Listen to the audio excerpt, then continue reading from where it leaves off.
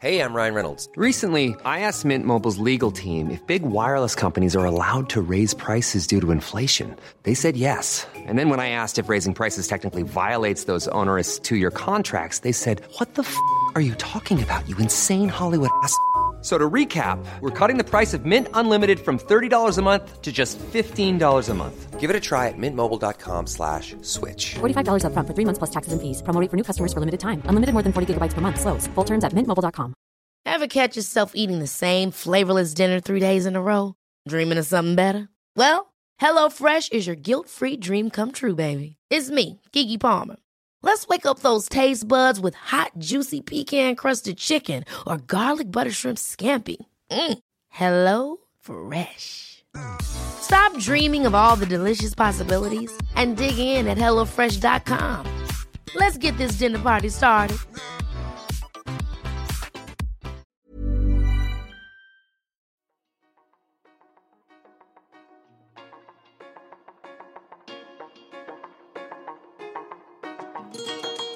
Hej och välkommen till Krogs podcast. Jag heter Johan Åstrand och den här podden riktar sig till dig som arbetar i restaurangbranschen.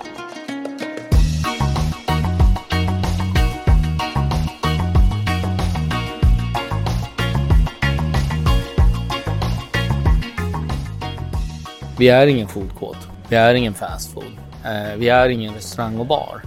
Utan vi vill ju egentligen skapa vår egen nisch. Ja, men det är den känslan vi vill åt. Att ha restaurangkänslan men på ett enklare och mer lättillgängligt sätt. Och satsa på kvalitet, men det behöver inte vara lika dyrt och det behöver inte kännas lika omständigt. Vi framförallt kommer från den här liksom omständiga grejen när man går på restaurang. Man ska boka bord och så vidare. Allt det där som Mike berättade innan då. Ja, det där var alltså Mike San och Niklas Ahlbom som öppnat Food and Beverage Market i Kista Galleria utanför Stockholm. Och den här podden är inspelad på plats och är en intervju med Mike och Niklas om deras tankar bakom Food and Beverage Market, som enklast kanske kan beskrivas som en restauranghybrid med inslag av fast food och food court. Jag ska be Mike att utveckla hur de skulle vilja presentera Food and Beverage Market. Restaurangen heter F&B Market. F&B Market står för Food and Beverage Market då. Vi har ju tagit det bästa från restaurangvärlden och det bästa från food court och fast food. Meningen är ju liksom att när man kommer hit då vill man ha en upplevelse. Man ska ha musiken, man ska ha miljön och allt det där. Men vi har skalat bort alla våra trösklar som innebär att gå på restaurang. Utan det är lättillgängligt. Man går fram till baren, beställer man det man vill äta och dricka. Betalar och sen är man klar. Men man kan fortfarande hänga kvar här som gäst. Och vill man ha någonting mer så går man fram och beställer någonting mer. Vilka är de här trösklarna du tänker på när det gäller traditionella restauranger? Ja, alltså, på de traditionella restaurangerna så måste man först samla ihop gänget som man ska gå med i restaurang. Man ska boka bord. Man ska komma in och då ska man bli ledd till ett bord. Och man ska läsa en stor meny. Man ska fundera på vilket vin som passar till vilket. Och sen ska man be om notan och vänta på notan och så vidare. Jag kan ju känna lite, har jag suttit och jobbat sent en kväll, då vill jag gå ut och äta. Men jag vill fortfarande gå till schysst ställe. Men jag vill inte ha hela paketet som det innebär med att gå en restaurang. Niklas, kan du berätta vad händer när man kommer in här på er restaurang? Först får man ju kanske då titta runt lite och se hur trevligt och mysigt det är. Och sen får man ju då välja mellan de här 4 olika köken som då symboliseras med 4 olika då, skyltar. Vi har en logga för varje kök. Och när man då har valt vilket koncept man tycker att man känner att man vill äta, så går man fram till baren där och handlar sig mat. Man får en bricka och får med sig maten relativt omgående. Vissa rätter kanske någon gång kan ta lite längre tid. Och man får med sig dryck och mat och allting på en gång. Och sen går man ut och sätter sig. Man betalar på en gång. Och betalar på en gång. Allt är klart. Och det är det här vi menar med att det är lägre tröskel. Kan du utveckla lite matkonceptet? Ja, det är lite Frankrike möter Asien. Och jag som har den asiatiska delen, och vi har gjort en asiatisk råbar. Det finns väldigt många sushibarer runt om i Stockholm. Vi har tagit steget lite längre. Vi har tagit med allt som är rått. Vi är specialister på rolls. Vi kommer alltid ha 7-8 stycken olika sorters rolls. De är olika fyllningar och så. Men sen har vi också tatarer med asiatiska smaker. Och där har vi 3 stående som finns. Och de kan man få både hel och halv. I framtiden så kommer vi med all säkerhet ha någon asiatisk ceviche. Kanske en asiatisk ostronkväll och så vidare. På den asiatiska grillen, där grillar vi allting på churrasco-grill. Vad är det för typ av grill? En churrasco-grill kommer ursprungligen från Brasilien. Det är en roterande grill där väldigt stora spett roterar. Och sen liksom skivar man upp köttet när den har roterat klart. Vi har 7-8 olika styckningsdetaljer. Alla styckningsdetaljer är märkta i menyn var de kommer ifrån. Och en del av dem även vilken gård de kommer ifrån. Och de grillas med asiatiska smaker. Och sen får man en tillbehörsbuffé. En hel del kallt och lite varm. Hela tillbehörsbuffén har asiatiska förtecken. Niklas, dina 2 kök här på Food Market. Hur beskriver de? Det ena är rotseriet. Klassiskt och rotseri, mycket inriktning framförallt på kycklingar som snurrar på spett. Tillagas cirka 1 timme i ugnen. Vi marinerar dem innan. Olika kryddor. Sen har vi även då 2 rätter till i rotseriet. Vi har lambog och vi har porchetta som är en variant av fläsk tror jag. Och vi kommer servera det här sen med en tag själv salladsbuffé. Där man får plocka tillbehören själv. Och vi kommer lägga upp det på ett lite snyggt och trevligt sätt. Sen har vi franska grillen. Där har vi 4 sorts burgare. Vi har 2 sorts korvar och vi har en steakminut. Som är en biff med BL då. Burgarna är den klassiska franskan. Den är plain. Den serveras bara med bröd, sallad och dijonnaise. Sen har vi då nästa burgare som heter bourguignon. Och den toppar vi då med rödvinskokta champinjoner, bacon och lök. Den tredje det är provençal. Den serveras med grillade grönsaker och getost. Och även lite starkare harissa-dressing. Och sen har vi royalen då, sist men inte minst, som är med fikonchutney och anklever. Och tryffelmajonnäs. Det är lyxvarianten. Och så har vi 2 sorters korvar då, en merguez och en vad heter den? Baudin Blanc heter den så här. Vi kan kolla där borta sen. Fransk bondkorv. Som serveras med den franska bondkorven är med en potatissallad, mycket senap i och snabbsyrad kål, inte riktigt surkål men en syrig snabbsyrad, lite mer färsk sådär. Väldigt trevlig. Och till merguezen serveras då med en couscous-sallad. Niklas, har du lust att beskriva inredningen här? Hur ser det ut? Ja, hur ser det ut? Vi har mycket betong på golvet. Vi har även vissa väggar som är inklädda i betong.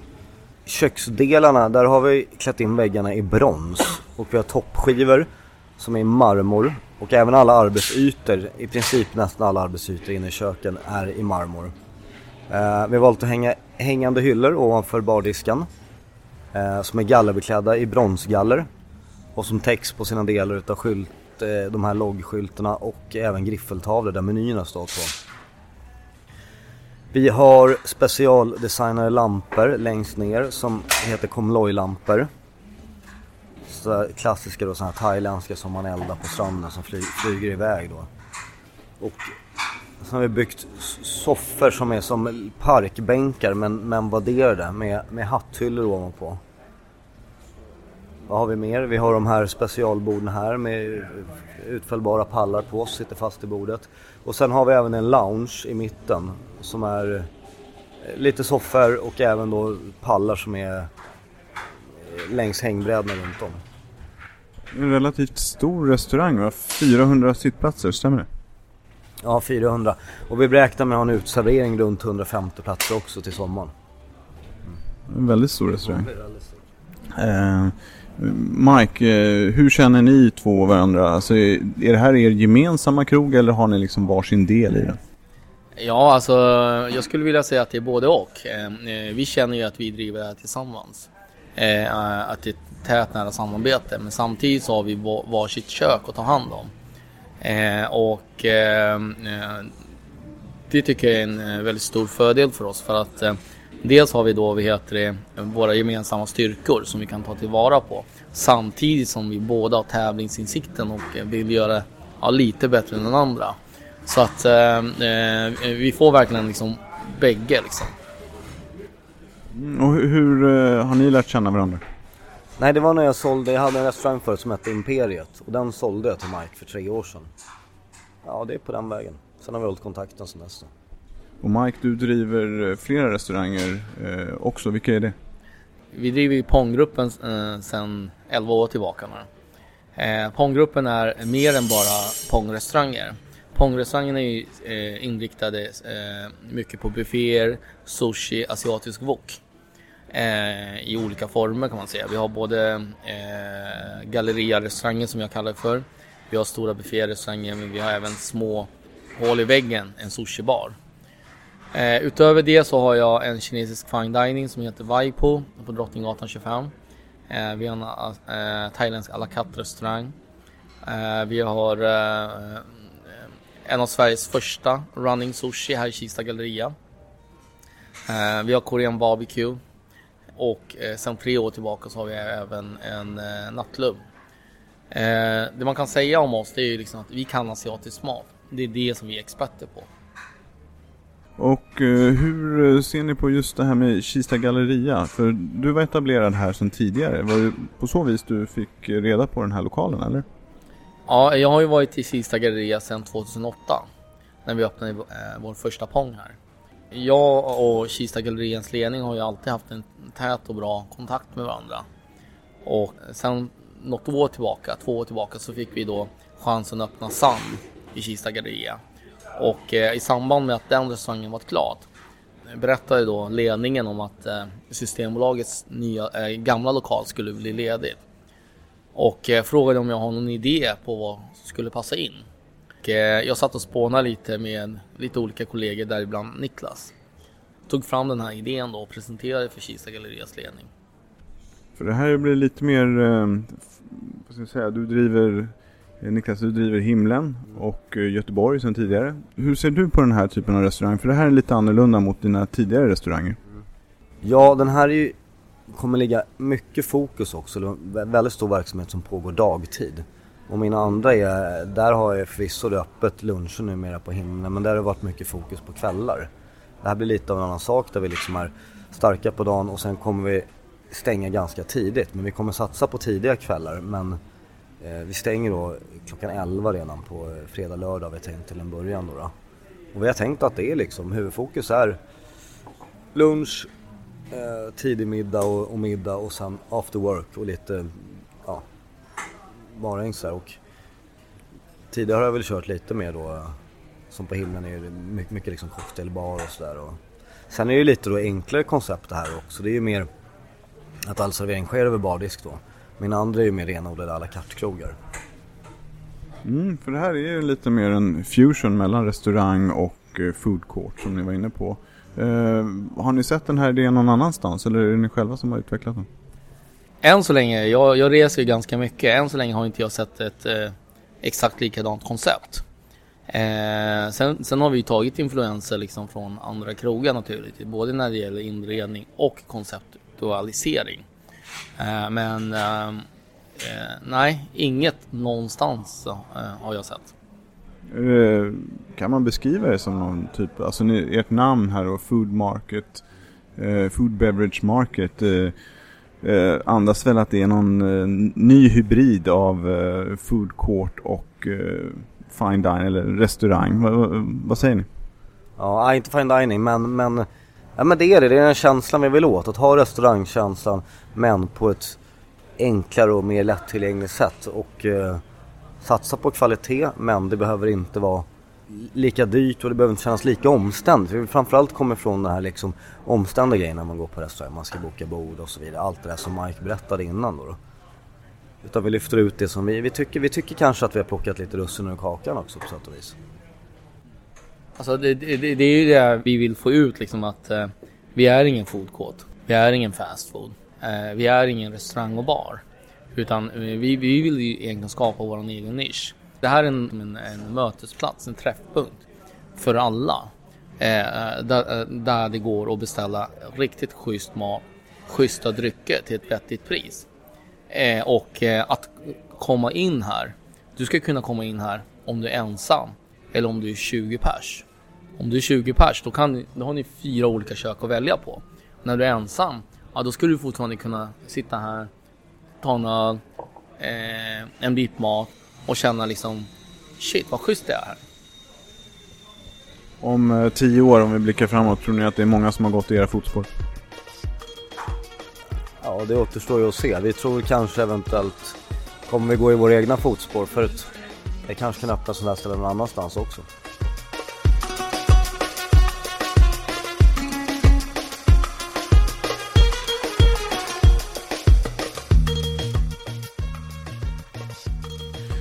Ja, det här var alltså Mike San från Ponggruppen och Niklas Ahlbom som driver restaurang Himlen och restaurang Göteborg som presenterade Food and Beverage Market. I dagsläget så saknar vi egentligen ett vettigt ord för den här typen av restaurang. Vi är ju vana att prata om olika koncept för restauranger. Det kan vara allt från kötttema eller asiatiskt eller nordiskt eller vad det nu må vara. Det här med hybridrestaurang, det är ju lite mer på strukturnivå, alltså logistiken, gästflöden, korsningar mellan i det här fallet då en fast food och en food court. Ett av nyckelorden i det här fallet har ju varit det här med tillgängligheten, med låga trösklar och att man vill ha med sig själva atmosfären från restaurangen. Det finns naturligtvis andra hybrider. Vapiano är ett exempel, eller restaurang Grill började som en korsning mellan en möbelaffär och restaurang. Och det finns exempel på restauranger som ligger i klädaffärer och naturligtvis en massa kaféer i olika varuhus. Jag hoppas att 2016 kommer ge oss kanske ett bättre ord, ett bättre beskrivande ord än hybridrestaurang. Hur som helst så är jag säker på att du fattar vad det handlar om och förhoppningsvis så har dagens podd gett dig lite idéer. I samband med den här inspelningen så gjorde jag även en intervju med fastighetsägaren för Kista Galleria och ställde en frågeställning: hur resonerar en fastighetsägare när de ska välja en restaurang till en lokal? Och lyssna gärna på det avsnittet också. Jag heter Johan Åstrand och jag hoppas att vi hörs snart igen. Allt gott, ha det bra, hej!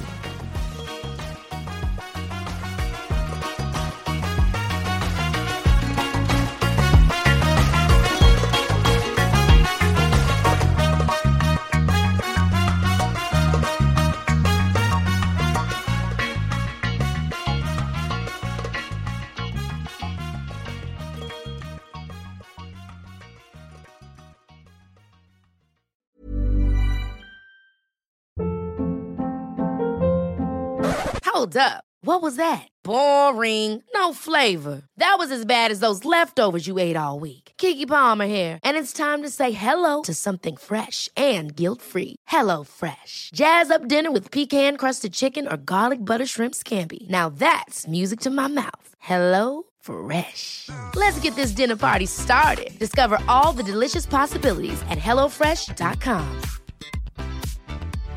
Imagine the softest sheets you've ever felt. Now imagine them getting even softer over time. That's what you'll feel with Boll & Branch's organic cotton sheets. In a recent customer survey, 96% replied that Boll & Branch sheets get softer with every wash. Start getting your best night's sleep in these sheets that get softer and softer for years to come. Try their sheets with a 30-night guarantee. Plus, get 15% off your first order at bollandbranch.com. Code BUTTERY. Exclusions apply. See site for details.